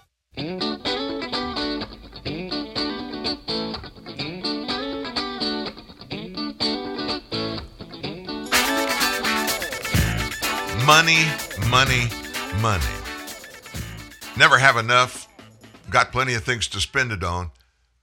But we're not going to plan about it. We're just going to do it. I want to get to what I told you about regarding the spending. During an exclusive interview, Joni, what's her name? Ernst? I can't even pronounce that, E-R-N-S-T. She's a senator from Iowa.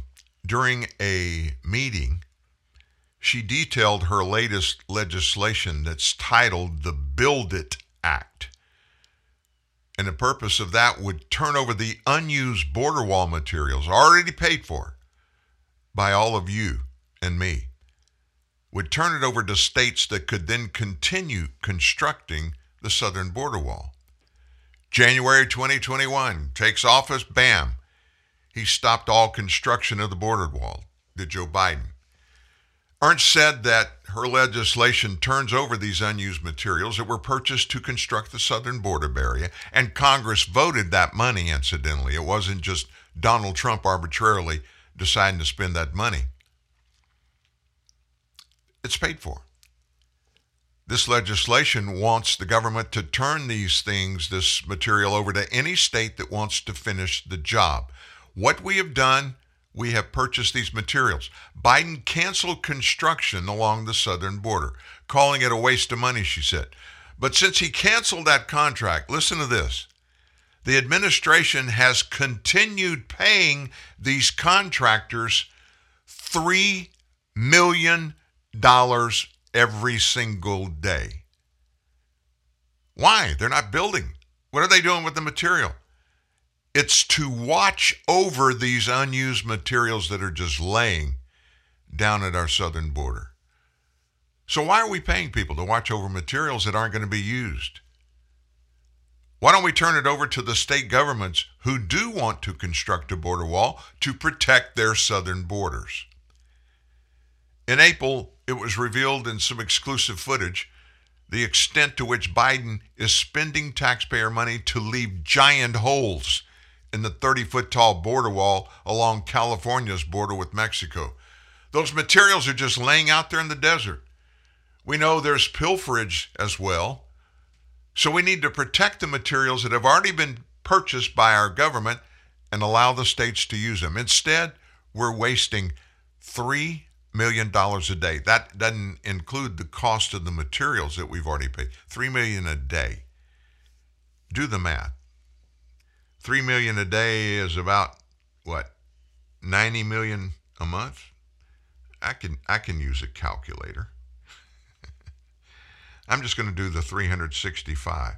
365 times 3 million. What does that equal? $1,095,000,000.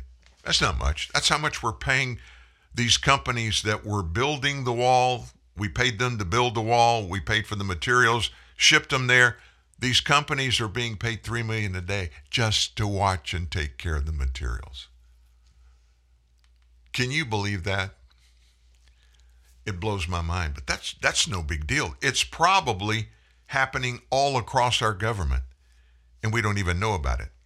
And obviously, they're not out there advertising. This had to be discovered, and a member of the United States Senate is the one that had to discover and get it and put it out to the people. What are we going to do about it? We can't force the federal government to do anything.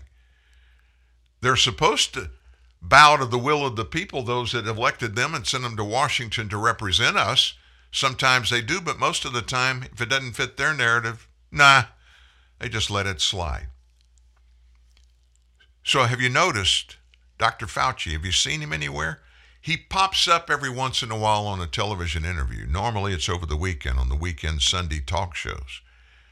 He's back in the news a bit. A month before America's top infectious disease bureaucrat, but a month before he conceded that mRNA vaccines offered just short-lived protection against COVID, Fauci's researchers at the National Institute of Allergy and Infectious Disease, the NIAID, N-I-A-I-D, that he's the head of, offered a possible explanation why.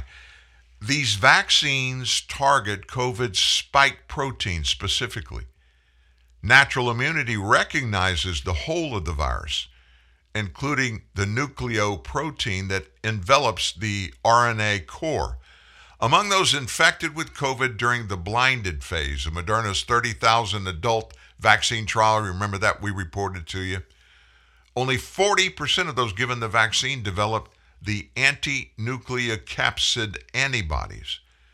The figure was more than twice as high for those that were given the placebo and didn't even get the vaccination. So these higher viral loads were associated with higher likelihood of developing anti-nucleocapsid antibodies. Viral copies, as the illness did not fully explain the large difference between vaccine and placebo groups. That's according to this study, which hasn't been yet peer-reviewed. For any given viral copy number, to follow this, I know it's scientific, but it's important for us all to understand it. The odds of developing those natural antibodies were 13.67 times higher for the unvaccinated. A placebo recipient is somebody that thought they were getting a shot of the medicine and they got water or glucose, whatever they put in there to make it appear to be something, and the patient doesn't know which he or she received. A placebo recipient with a mild infection had a 71% chance of developing those antibodies compared to 15% for a vaccine recipient. That's a huge difference. 71%. If you got a 71% chance of developing natural antibodies if you didn't take the vaccine. 15%, only 15 for somebody vaccinated. While an increase in seroversion cannot be ruled out, given the short time frame, the more likely explanation is a vaccine-induced reduction in that seroconversion or development of antibodies. The study period ended March of 2021 before Delta and Omicron variants developed. We didn't know about it. They didn't tell us about it.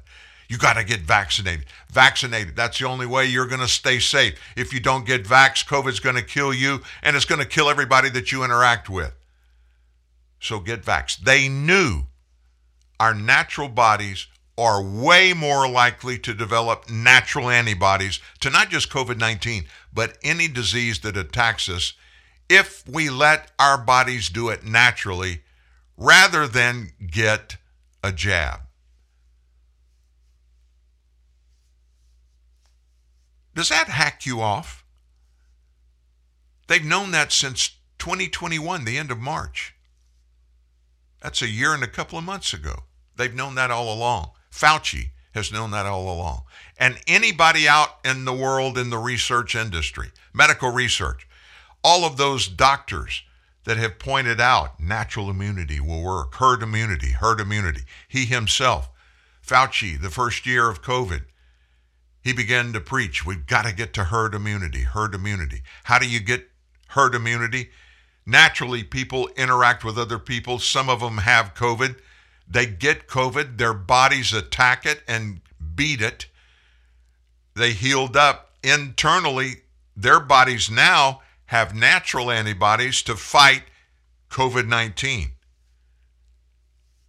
They didn't want us to go there. They wanted to keep us medically committed to the federal government. How so? You got to get the vax, then you've got to get a booster, then you've got to get another booster, then you've got to get another booster, and then they say, you know what, we may be getting booster shots for the rest of our lives. We may never get off of it. What is the process of what we just said? Well, first of all, if you get a shot, you got to have the material, the syringe, and all the stuff that goes with it. There are tens of millions of those that are being bought and used every day. The more people that get sick, the more people that need injections, the more they'll sell. That's number one. We got to put something in the syringe. What do you put in the syringe? Well, we've got 3 vaccines that are approved and being used and have been on tens of millions of people in the U.S. and around the world. Where does that come from? Our federal government bought probably 1 billion doses of different vaccines in all total. And nobody's paying for it. But wait a minute. Somebody's paying for it. Who's paying for it? Well, our federal government is paying for it. Where do they get the money? They get the money from you and me. Tax revenue.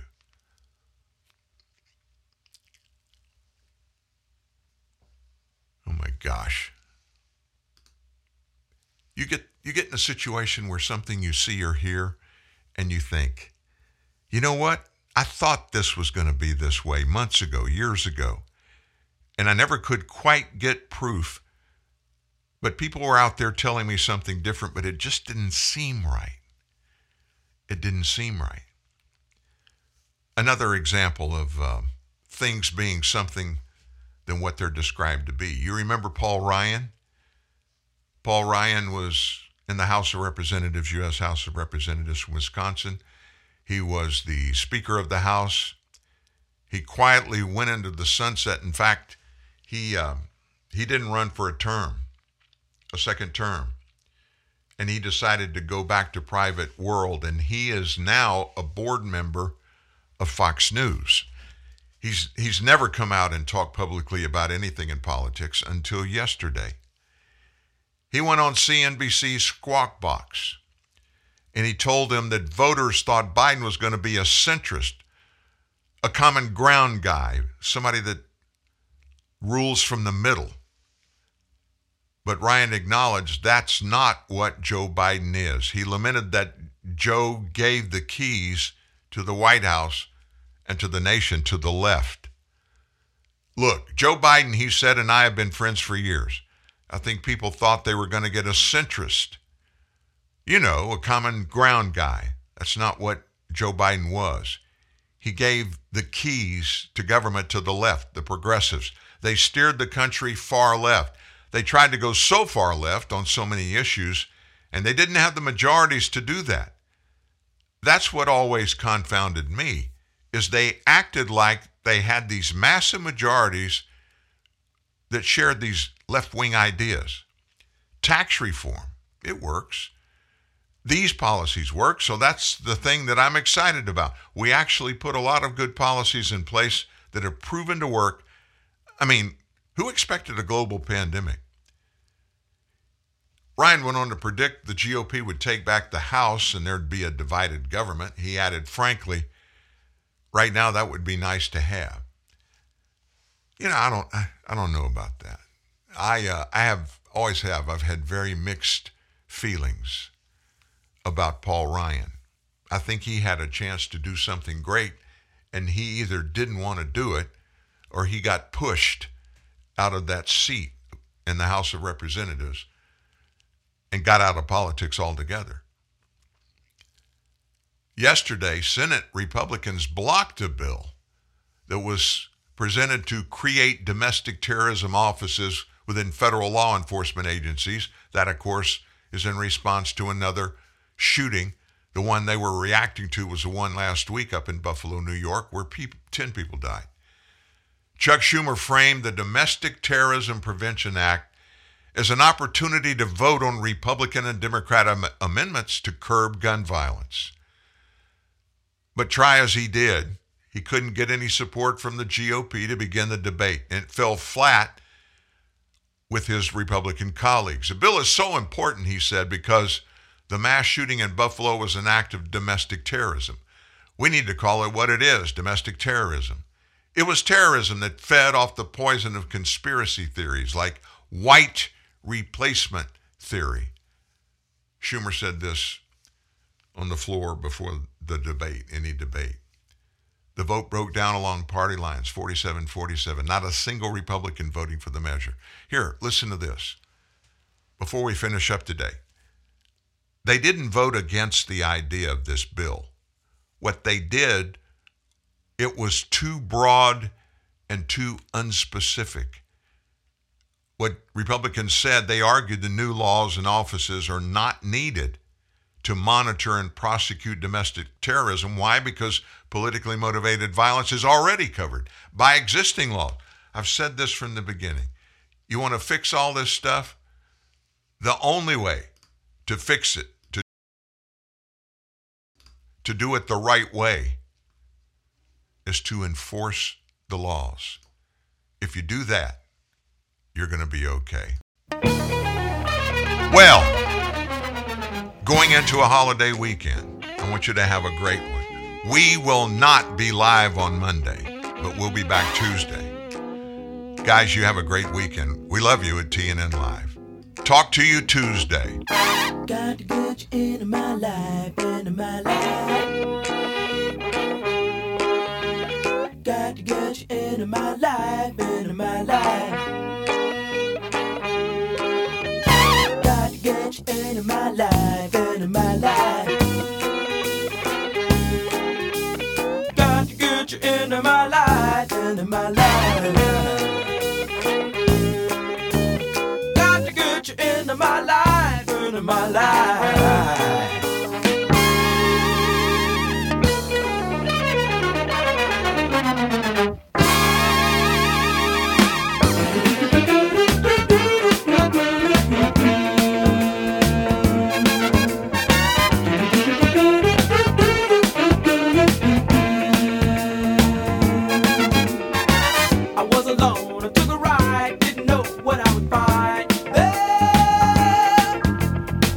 Another road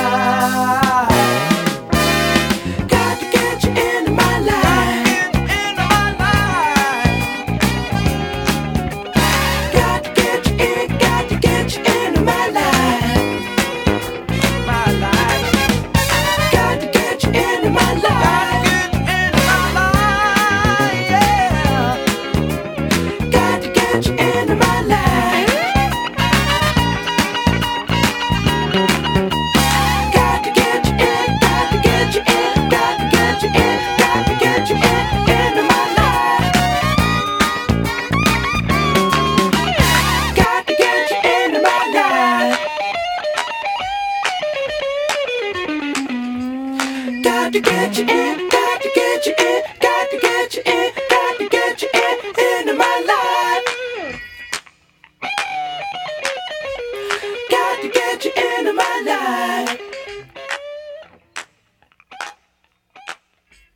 Got to get you in, got to get you in, got